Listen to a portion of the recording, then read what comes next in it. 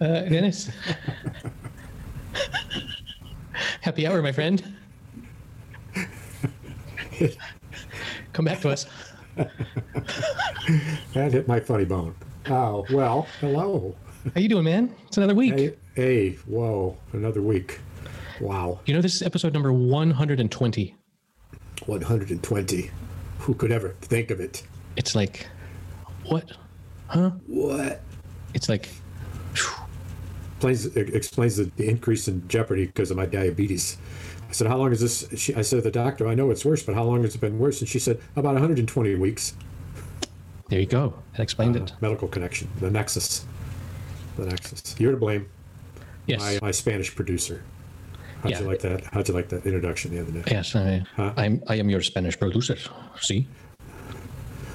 We are so producing. One of the reasons I wanted you to see that Linda Ronstadt documentary that she finally agreed to participate in is that it has a lot of Spanish roots and a lot of really important parts of her that I did not know about. Mexico. And Spain. So I thought, oh, Dennis sent me a YouTube video. Great. And I clicked on it and it said, this is not for you. You cannot see this in your country. And really? But I have my IT superpowers to make it look like I'm in New York City. And I did that. And then I could watch it. And then I was like, whoa, Dennis sent me a 2-hour video. Well, here's the thing is that when you send those folks the notification that you're actually U.S. based, send them a picture of yourself and tell them that you are, in fact, Eddie Munster. And when they see that, they see the picture, they say, holy shit, man, look, it's Eddie Munster. Let's let this go. Bingo. The doors that I've opened with my Munster ID it's just, you can get into any club, any country club. It's wild. Yeah, but I did watch maybe 15, 20 minutes of it and jumped around here and there. Her father, invented the kitchen toaster? Grandfather, okay. Her grandfather on the German side of her family. And not just the toaster, but a remarkable string of inventions. Oh, yeah, right at that time. The kitchen stove. At that time when we started noticing that, hey, we could take this electricity stuff and turn it into heat. So many different applications can be taken there. So, but when you hear her story she was, in things I did not know, was that she was the only, if I have this correct, she was the only singer of our time that has had 3 top 1 hits on country, rock and roll, and pop charts. The only one. And at the height of her fame, had 5 platinum albums in a row, never been achieved by anyone. Damn. Some of them double platinum, and sold out the largest venues in the country when she decided that she didn't like it anymore. She didn't like the way the music sounded. She didn't like to be on the road so much. And she said, when I was a child, I grew up in my very musical family with my Spanish father, the son of the inventor, with his Spanish side as well, who was a Spanish musician. Used the term alto, I think. But he was a singer. Yes, and she sang with him later. And when she finally completed this particular part of her journey, is she said, I learned the soprano part for Pirates of Penzance at my mother's knee because she was a big fan of Gilbert and Sullivan, and she had the entire songbook and she played it. And she said, they're doing this play, and I want to go for the lead character as a soprano. And I knew that she had done it. I remember that she had done it, but they show clippings of it. She is a perfect soprano. And nails it in a way which is so unassuming and authentic. And when she's interviewed, she says, yeah, I liked it. I don't know that I did it as well as I might have, but I sure enjoyed it. Always self-deprecating. But then the moment that she got with her father on the stage and they sang a duet, and when she went to Central Park with completes her tour of her Spanish album that she cut after all of this, that she had one of the largest crowds ever in Central Park. And when the mariachis came out, she said the place absolutely went nuts. This was their music, and they finally got to hear it. And when you see the clips of her singing in a mariachi band in a soprano, who is this superwoman? Yeah, wow. And recognizing her talent, I've always been a big fan. I just didn't know the full story, but particularly touching is the reminiscences of her women compatriots, Dolly Parton, Bonnie Raitt, Emmylou Harris, who ended up working with her, and everybody said the same thing. They said she was just the most unassuming, down to earth. This is fun. That's why we do it. And frankly, while I'm a perfectionist, I don't know. I don't think we're all that good. And it's just so very charming. And critics have said it didn't really get into any controversy over life and whatnot. And I found that to be not at all, it's in a way probably somewhat accurate. But this is the thing. He cited her trip to South Africa during apartheid. And he said, have you gotten some blowback about doing that? She said, yeah, I suppose. She says, look, it's a gig in Africa. That's what I'm doing. I'm not going to turn down opportunities to do what I do, my music, because of politics. If I did, I wouldn't appear in the United States, Great Britain, or Australia because I disagree with all their policies. Burn. And I disagree with this one. And he said something back, and she was on fire. Getting into nuclear power, and what are you talking about? You tell me, do you support nuclear power? The potential damage that this can cause? Tell me, who would do that at this? And the interviewer, who was some sot, he wasn't British, but he might as well have been. He was so terrible. He starts laughing. And he started his questioning by saying, was it controversial that you went there and this and that? And she said, I'm not sure why it should be controversial. And then she got so controversial that he started laughing and said, for somebody who doesn't want to be controversial, you've just said a mouthful there. And she gave him a filthy look.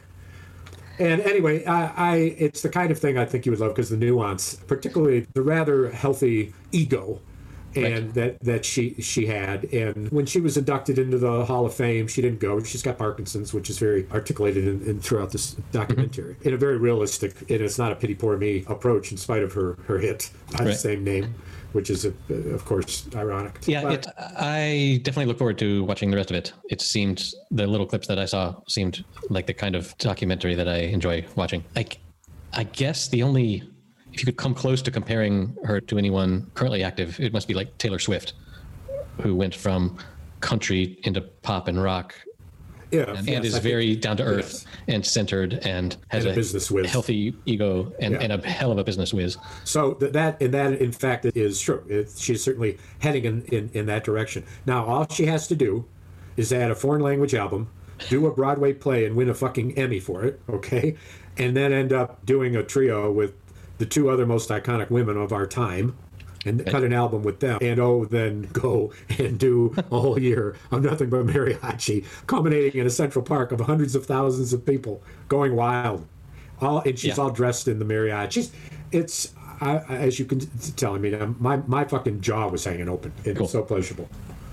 I will put that in the show notes at happyhour.fm/120. And YouTube is so wonderfully accessible. It's just... Yeah, especially now that they have these, like, movies that are available. Because I rarely watch YouTube from an American IP address like I had to do for this, I was unaware of how much they're trying to push their sort of movie rental business. Like when I was watching this, one of the movies that was suggested to me was Interstellar. I thought, so we haven't spoken since we already spoke thoroughly about Interstellar, correct? But then the homework, is that true? We didn't. No. We just started it as homework for this episode. Yeah. We talked about it a little bit, must be. A little bit, but yeah, we haven't really gone into the show notes. I don't think we talked too much about it. But no, I don't know. I also can't remember because half of our last episode was erased. So there you have it. I fell into a black hole. I think we simply touched on it, but I think that after watching it, I did some mental show notes, and that's what I'm thinking is my memory that we talked about it. That's a bit addled, I admit. Yeah, no, I oftentimes can't recall. Synapse. Almost every day I ask my wife, did I tell you about that thing? And 50-50, she says yes, and another time she says no.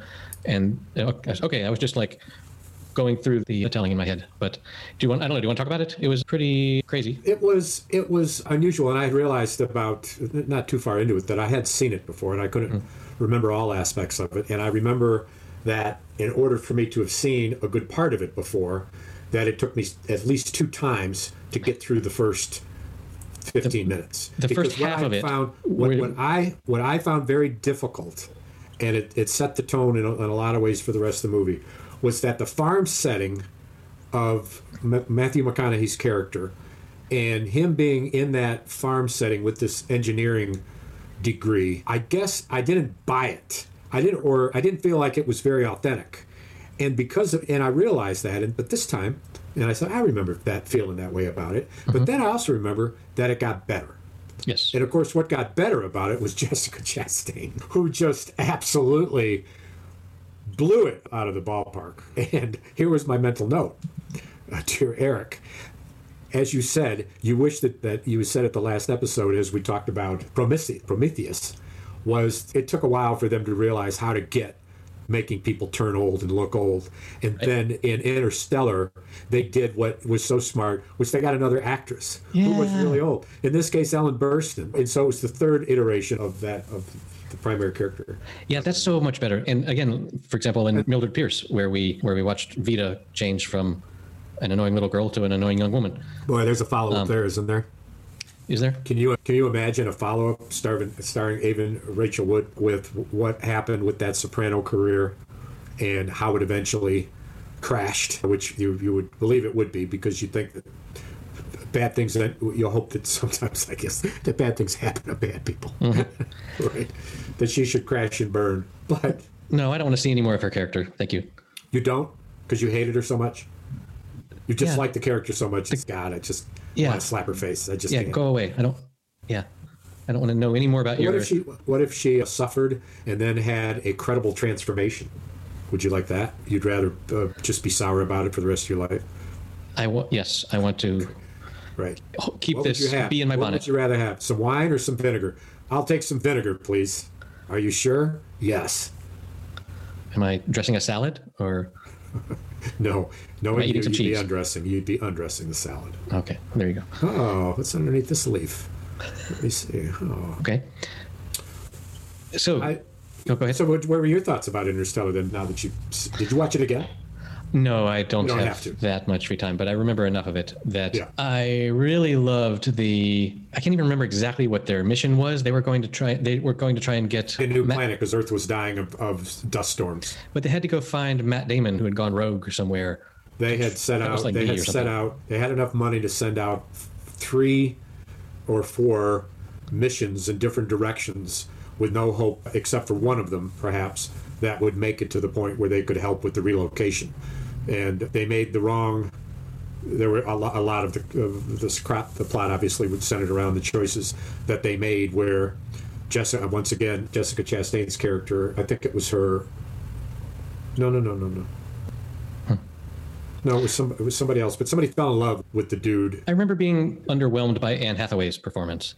That's who it was. Let me ask you this: have you ever not been underwhelmed by her performance? You're not a fan?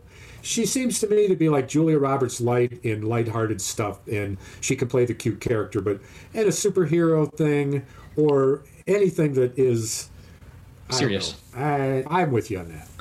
Okay, so while we're talking about time dilation and things, and Anne Hathaway, I recently discovered, and I asked you over email if you can see Amazon Prime Video. Oh. I recently discovered, and I haven't told anyone about this yet, so this is a world premiere for my opinion, that there's this show on Amazon Prime Video called Solos. And it is a super weird format. I think they're like 45 minutes long, and there's only ever one actor. It's like a one-person stage show. Yes. How long is each episode? I think they're like 45 minutes. Huh. And they're disconnected. Like, you can watch them out of order. They're not related to and each of them stars a really famous actor. The first episode is Anne Hathaway, and then the last episode is Morgan Freeman, to give you some idea.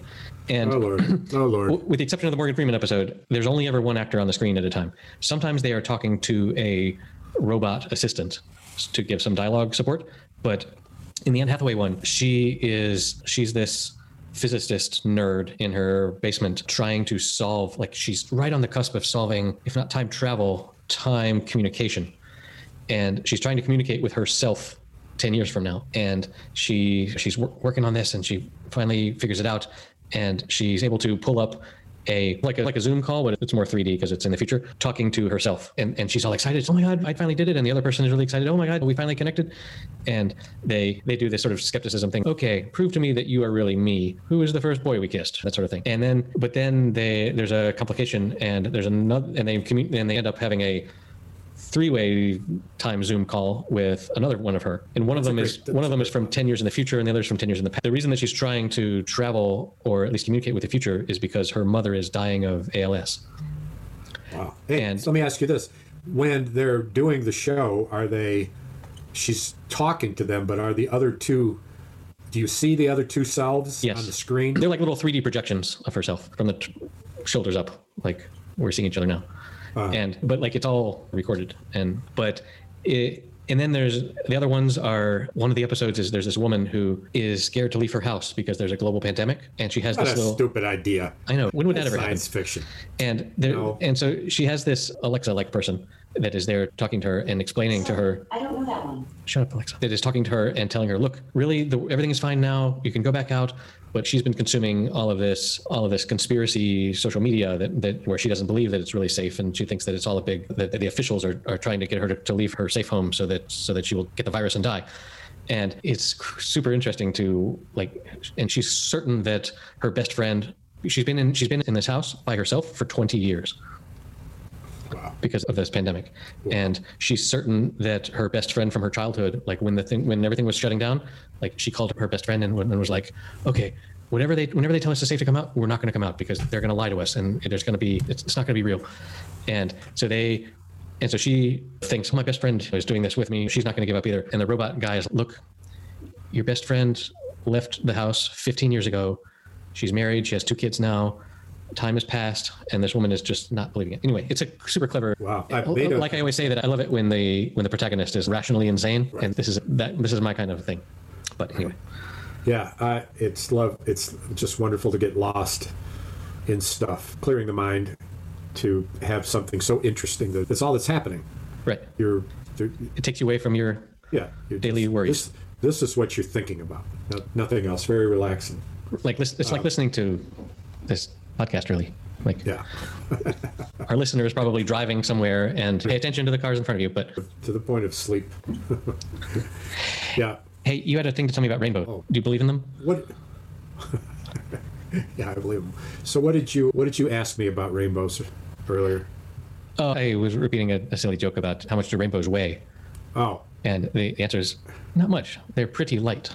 Right. Which I said that it's a beautiful little joke. Any story or joke about a rainbow instantly brings to mind all the rainbows we've seen. And I meant to tell you the story that when I worked in the Pacific Ocean on a fishing boat, and out in the ocean was after a storm that was, when you're in the Pacific Ocean and you're only 5-6 miles offshore, you can't see shore anymore after a certain distance. It's not all that far. Right. And the ocean's very big.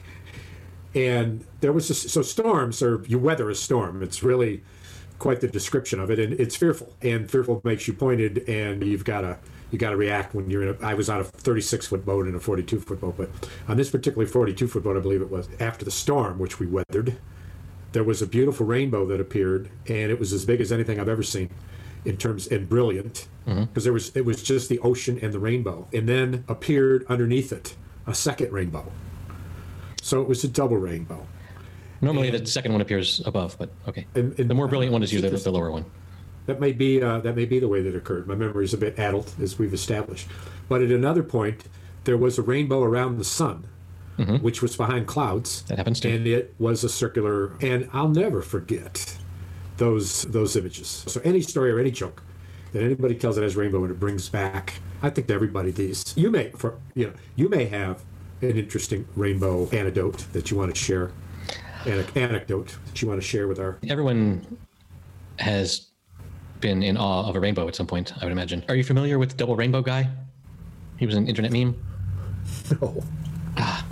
So this was back when there were already like viral videos, but this is maybe 12 years ago or so. There was this video that was being shared around where it was this guy out in Yosemite, we'll say, and this was like before everyone had smartphones. He had his video camera, and this storm had passed, and there was this double rainbow, and it seemed to have been his first ever double rainbow he's ever seen, and it just blew his mind. I don't know what other substances he'd been participating in beforehand, but it's the way he describes it is so infectious. You know how someone can get excited about something and it makes you excited about it. And he's in this video. It's a short little video. I will send it to you, and it obviously will be in the show notes. But he's just, oh my God, there's 2 of them. Holy shit. What? This is the most amazing. What does it mean? What does this mean? And he's just having this existential moment with his double rainbow. And it is just so beautiful. Sadly, he has since passed away. But and now he knows, right? But when that happened, he's being punished.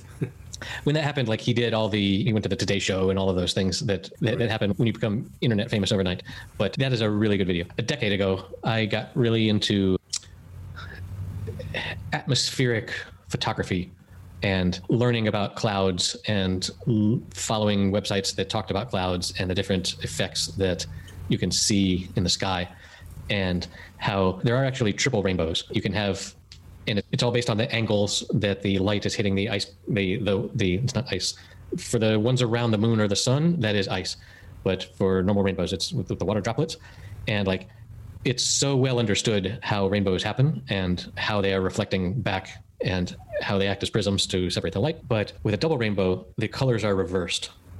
So I think, I'm just going on memory now, I think on the inside of the arch for the lower one is red, and on the outside is the purple. And then on the second one, the inside is purple and the outside is red. Because it's a reflection? No, because it's reflecting the light off of the water droplets into your eye. And I saw one time, man, I bet I can find this photo. I once saw a rainbow that was, wow, I totally forgot about this until just now. That was like, normally the arches have the same, they're circles around the same center. But I found one where there was one arch and then another arch at a different angle. And this was because one of them was the light coming from the sun hitting the raindrops and into my eye. And the other was the sun hitting the sea and going back up into the sky, hitting the drops and then hitting my eye. So it was at a totally different angle. Yeah, somewhere I have this photo. I'd love to see that. And it was super. I think I've got one of those two pictures in my memory. I've got a picture of it, but I've had difficulty over the years keeping log of the stuff. And mine was before the digital age. So anyway, but yeah, my weird phenomenon while out on a boat story has to be when I was on my honeymoon in Venezuela, and we went out on this boat to go over to some other island or to see some shipwreck or something, and we were coming back, and in the Caribbean they have these amazing thunderstorms that it almost never my understanding is that sometimes it will pour for 40 minutes and then the rest of the day will be sunny. But they have some pretty amazing storms there. And that was the only place I've ever actually seen a tornado. Huh. But these were they were on the sea, so they were like water spouts, but they were off in the distance. And that was pretty freaking wild. Have you ever seen a tornado? Not a tornado, but I've seen a water spout. I was in Louisiana, way deep in the wetlands, in a hike in a public park area that was fascinating. And on the left side of me was a part of the wetland in between two shorelines, which had some cattails on either shore, but it was about a 30-yard expanse of water. And the wind blew some dust off the other bank and created a perfect little cyclone over the water, which traveled, because it was the dust, you could see it.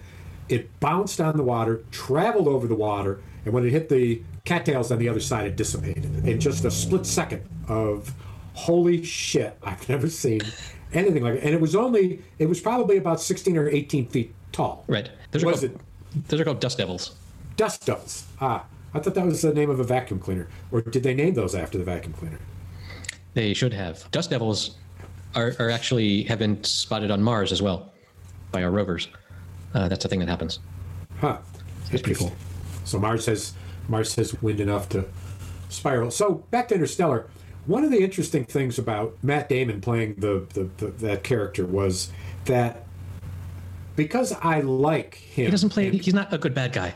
And like most of his characters, I didn't like that he was the bad guy. I'm not sure that I liked him in a role that he was a total fucking slime ball. He can't pull it he can't pull it off. His face is. That's not true. He pulled off the bad guy in one of his earliest movies, The Talented Mr. Ripley. Oh, that's true. He was absolutely chilling. This is a different thing. True. it wasn't whether he could pull it off or not. He could pull it off. It's that I don't like him in those characters. Although because I didn't. It was early in his career when he did Tell Mr. Ripley, and then since when I've seen it, he's so skinny and so young that it's like seeing a different character. But in this case, it was painful to see him in a despicable character because I'm so used to him playing people that I really love the character. Right, exactly. It's like, hey man, don't do this film. Yeah. Stay with the Bourne Identity thing, man. Be on our side with us. Don't be somebody that we find reprehensible. Has Tom Hanks ever played a villain? Yeah, and not well for the same reason. When you remember that crazy four points in history movie that we talked about the other day with Tom Hanks and 4 characters and Halle Berry and 4 characters and over the course of many centuries. And one of the Tom Hanks characters was you gotta see it. I talked with you about this film and you told me you had seen it, so at least you were familiar with it. But he plays a real rough and tumble guy. His hair's cut all tough guy, short hair, tough looking little black goatee, dressed in tight leather suit, earring hanging out of his ear, scowl on his face, headed I think, or short hair. And he didn't do it. He threw a guy out of a window. It wasn't believable. I don't know. Not that Matt Damon wasn't believable. We talked about it last episode. It was Road to Perdition. He was a bad guy in that. He pulled that off. Elvis Has Left the Building. Who else was in it? It was Susan Sarandon. There's not a lot of movies that all those actors were in together. You should be able to find it. But when we talked about it last episode, you said, yeah, I'm familiar with that. What the heck is The Great Buck Howard? A movie? I've never heard of this. Starring Tom Hanks, his son Colin Hanks, and John Malkovich.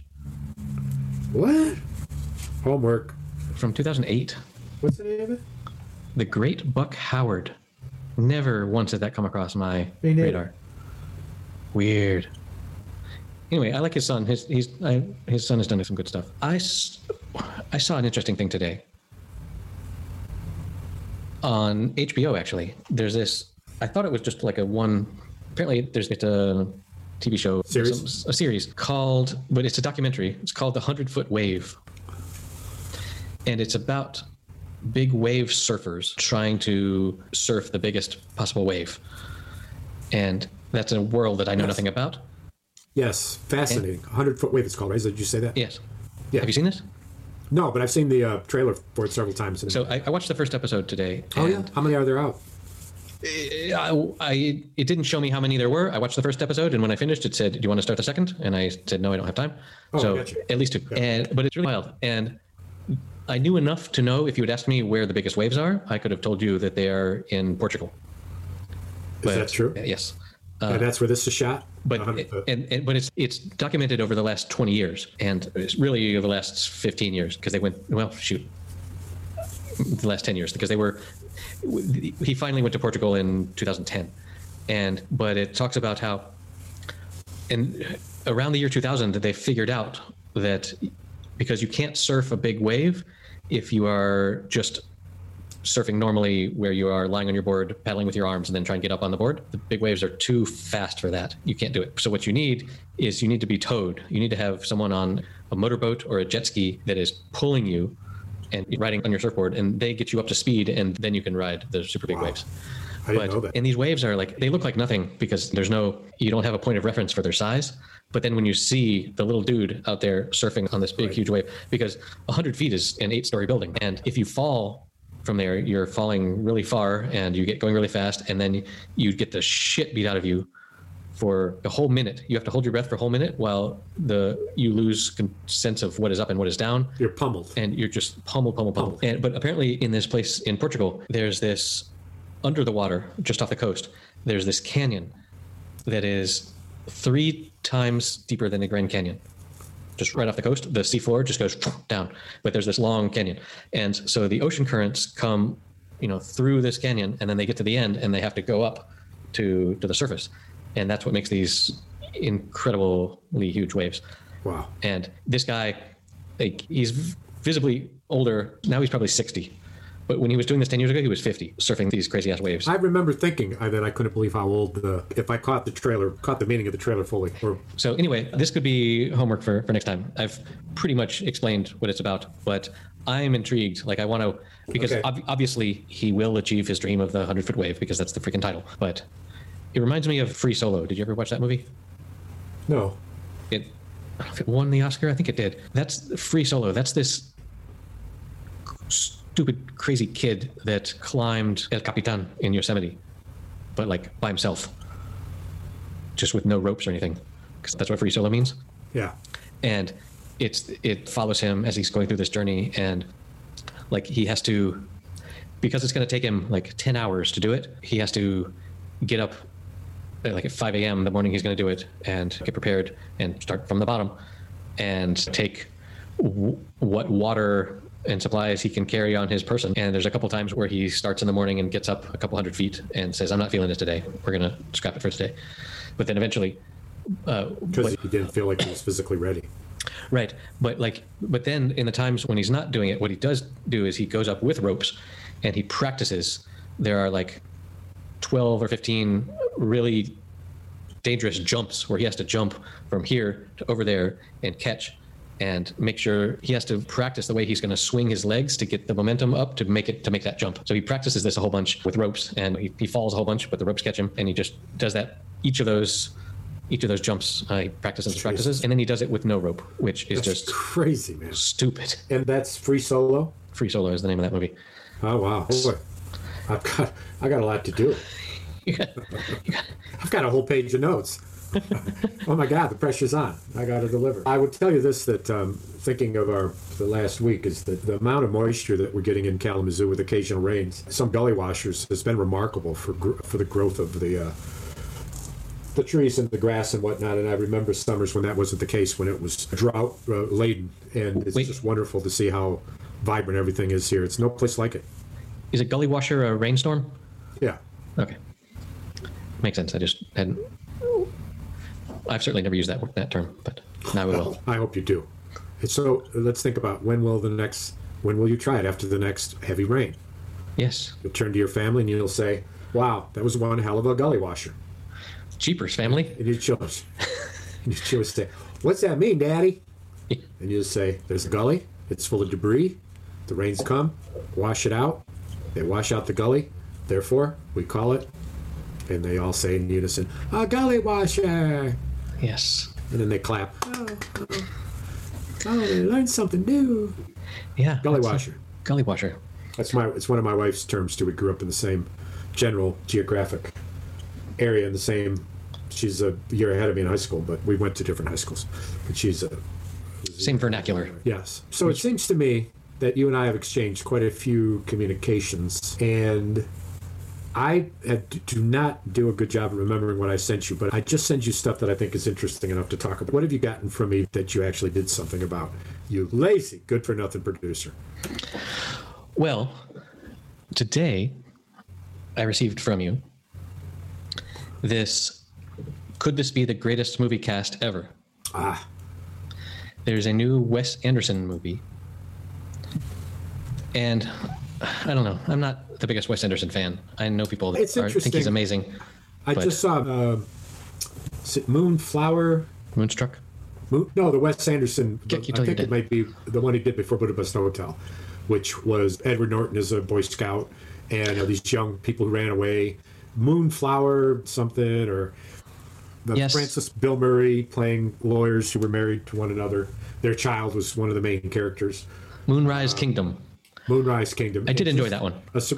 And just odd. Well, I mean, they all are. Well, they all are. And then the other one with Gene Hackman, which I love Gene Hackman. I saw him again in a Western that I wanted to make a note to you about, because I think it's one of the funniest Westerns ever made from an angle. But that would have been the Royal Tenenbaums. The Royal Tenenbaums, but I love him. I just love everything he's in. And he is in some of the best Westerns. He is a wonderful actor in Westerns. He's in the hotel chain, Best Westerns? Not that one. No, this would be the other one. But I came across the movie, and I thought, whoa, the main character in a Western is a woman, and it's Sharon Stone. Whoa. And who's the protagonist? Gene Hackman, who owns the town. And every year, because he's a gunslinger, every year he has a contest of loaded quick draws, and he's always the one who wins. And he says in the movie, it's the way I know who my enemies are, and I just kill them once a year. And he has chained a minister who's broken the code of the town, who's played by Russell Crowe. Wow. And when Russell Crowe, who plays this preacher, is interacting with Sharon Stone, who saves his life. And then the two of them interacting with Gene Hackman. And then some character actors that you've seen in scores of movies. Okay. But here's the thing. Here's the thing. This director, whose name is escaping me, but when you get into this is what I want you to look at. Sam Raimi. Sam Raimi. He would do these close-ups of people that would be like, bump, bump, closer, closer, with violin music going, bump, until he got just their eyes in the frame. And he either did it going from a broad screen, in or out, bump, bump, or to the out.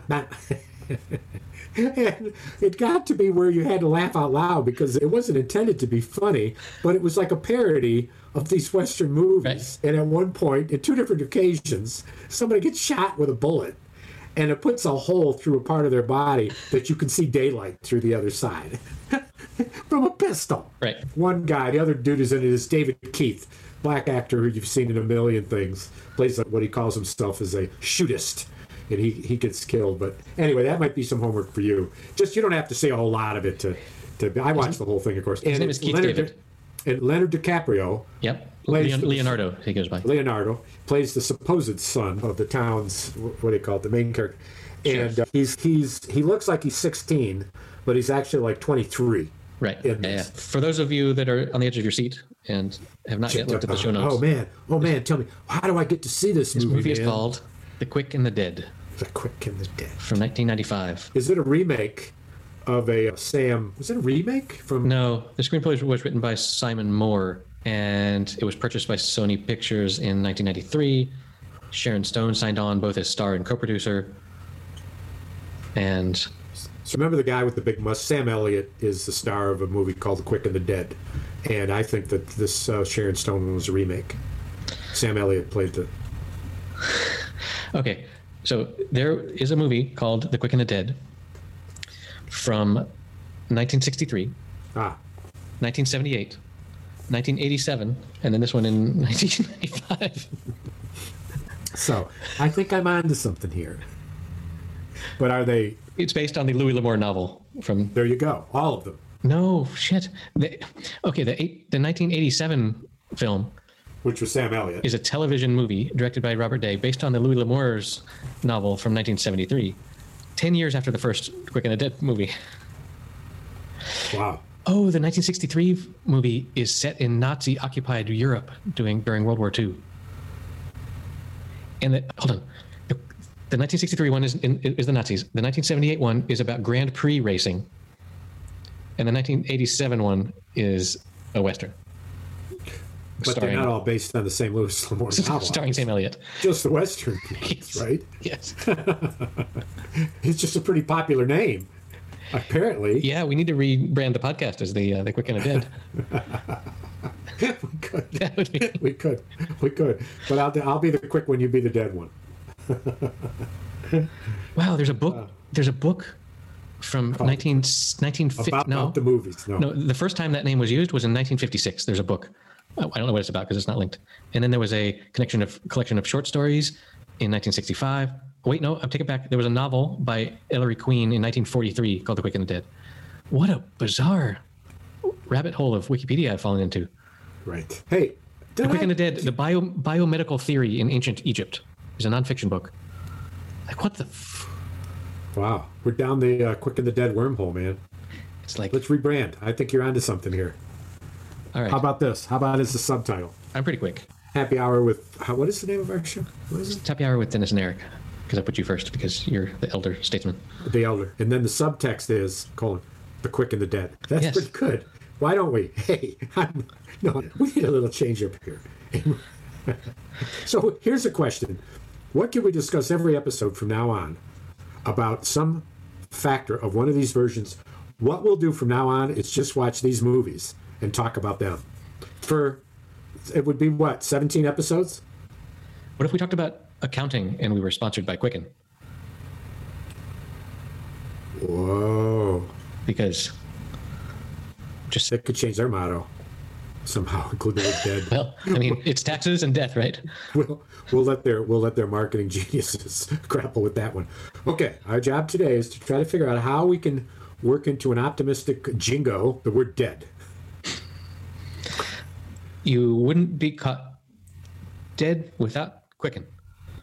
Your favorite accounting software. Whew, the dark and dreary. So I'm gonna get out in the weather today. I'm gonna take my little car for a little spin. My little sports car. Which you have not sold yet. And I've softened on it. Several people I've talked to who said, "Man, yeah, it's a great car. Why don't you just keep it? You obviously love driving it, so what's it cost you, man?" Yeah. Plus, I can't sell it. You've tried and you failed. So it's almost, is that the silver lining? If that's the worst that's going to happen, then I get to keep driving it. Oh, it's not for any lack of trying. Sorry to inform you, Dennis, but you have to keep your sports car.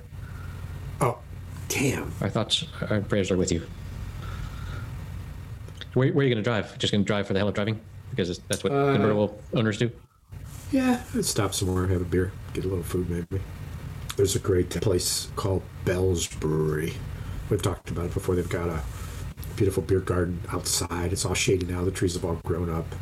And they're under protocols, which have slowed their service quite a bit.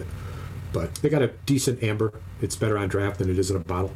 Mm-hmm. Bell's Amber Ale, aptly named, which I generally don't like to drink out of a bottle unless it's the last choice. But I quite enjoy it out of the draft at the brewery itself. And I was there the other day with family, grandkids running around in the grass. It's just, and there's several places like this that are outside, kid friendly, some dog friendly, others not. But nice. Of course, everybody's moved toward outdoor seating if they've had any way to do it, and that's flourishing, just flourishing. So that's fun. That's what's great about this town, actually. Remember how I stumbled upon these friends of friends that had this pool villa that we stayed at for 3 days? Yeah. I love those pictures, by the way. They're coming to visit us for 2 days, tomorrow and the next day.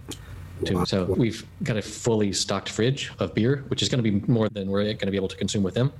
But then I'm going to be, hey, do you remember the old Spanish term, de Rodriguez? De Rodriguez. Yeah. After they leave, my wife is leaving me for 2 weeks, and I'm going to have a fridge full of beer and no responsibility. Well, so that's going to suck. You're not taking off too. You're still going to work. Yeah, I'm going to work. No marital responsibilities. But when, you don't necessarily realize how much that is, the cooking and organizing and all that stuff until it's gone, and then you're like, whoa. So where are the kids though? Kids have been for the last couple of weeks down with their grandparents, and we didn't bring them back up from southern Spain. Down in Barcelona? No, down in Extremadura, which is they're down south, and my in-laws have a house down there, and they've been down there. It's a great Tommy Castro tune, Going Down South. It's a great, you just use the term. Going down south where I don't have to worry. I don't need to hurry. No, I'm not gonna worry. I'm going down south where I don't have to hurry. I won't have to worry no more. Ba-dum bum da dum bum bum da da da ba da da da da da bum dum bum. And then the chorus. I'm going down south where I don't have to hurry. I don't need to hurry. No, I'm not gonna worry. I'm going down south where I don't have to hurry. I don't have to worry no more. So I saw live music the other day. Wait, that's another title collision nightmare. There are so many songs called Going Down South. There we go. Another wormhole. Another wormhole. Wormholes to music and movies and novels. Don't stop going south, because they'll let you play your music real damn loud. Don't stop heading south, because they will understand the words that are pouring from your mouth. That's nice, rhyming mouth with south. That's clever. That I remember, how long ago was it? During the COVID height, and we found the blues tune. Did you find it? The blues tune that you said, I remember you said, one of the few records of the common man's yes of the 1918 flu epidemic, and yes, we definitely talked about that, and the lyrics are fantastic, and you sang some of them at one point. I actually, and what I loved about that was how they talked about how it killed the rich people and the poor people, which was so novel for the poor people, because normally. Now, did you send me, or we exchanged the link of the actual music? Yes. But do you have that handy? It's in the show notes at tapio.fm/something or other. Wait a minute, sloppy here. Episode number 107. Oh, no kidding. The 1919 influenza blues. Humor me for this. It was 1919. Yes. Even if you have to edit it out later, but I want to hear it real quick. Just the first part of it. That's Can you put it in your chat room? to do. I can put it in the chat room. We can try and press play at the same time. Did you see a chat link? Yeah. Yeah. Okay. Yeah. Subaru commercial. Where are you? Eric, where are you? Oh no, did I lose you? I'm here, baby. Oh, okay. There you are. There you are. I just had to remember that. Well, it was God's almighty plan. He was judging this whole land. North and south and east and west. It can be seen. It killed the rich. It killed the poor.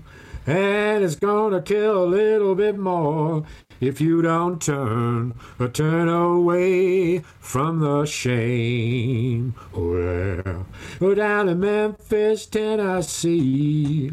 The doctor said it soon would be. In a few days, events would be controlled. Dr. Sherman, he got had. Sent the doctors all home to bed.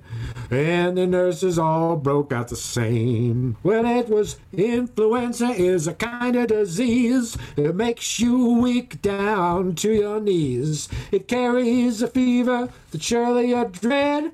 It sent all the doctors home to bed. And the nurses, they broke out with the same. Well, it was God's almighty plan. He was judging this old land. This old land. This old land. Yeah, baby. See y'all next week, bro. Hey, I'm glad we... Do your homework. Wow. Got a whole page of notes. I'm glad we stopped doing that sudden leaving. I know, it's kind of old. I always like the kind of endings we have.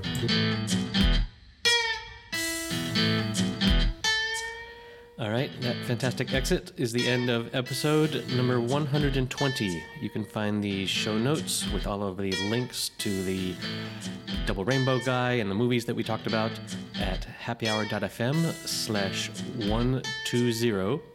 And you can help support the show at patreon.com/happyhour. We'd love for you to buy us around. We'll see you next week.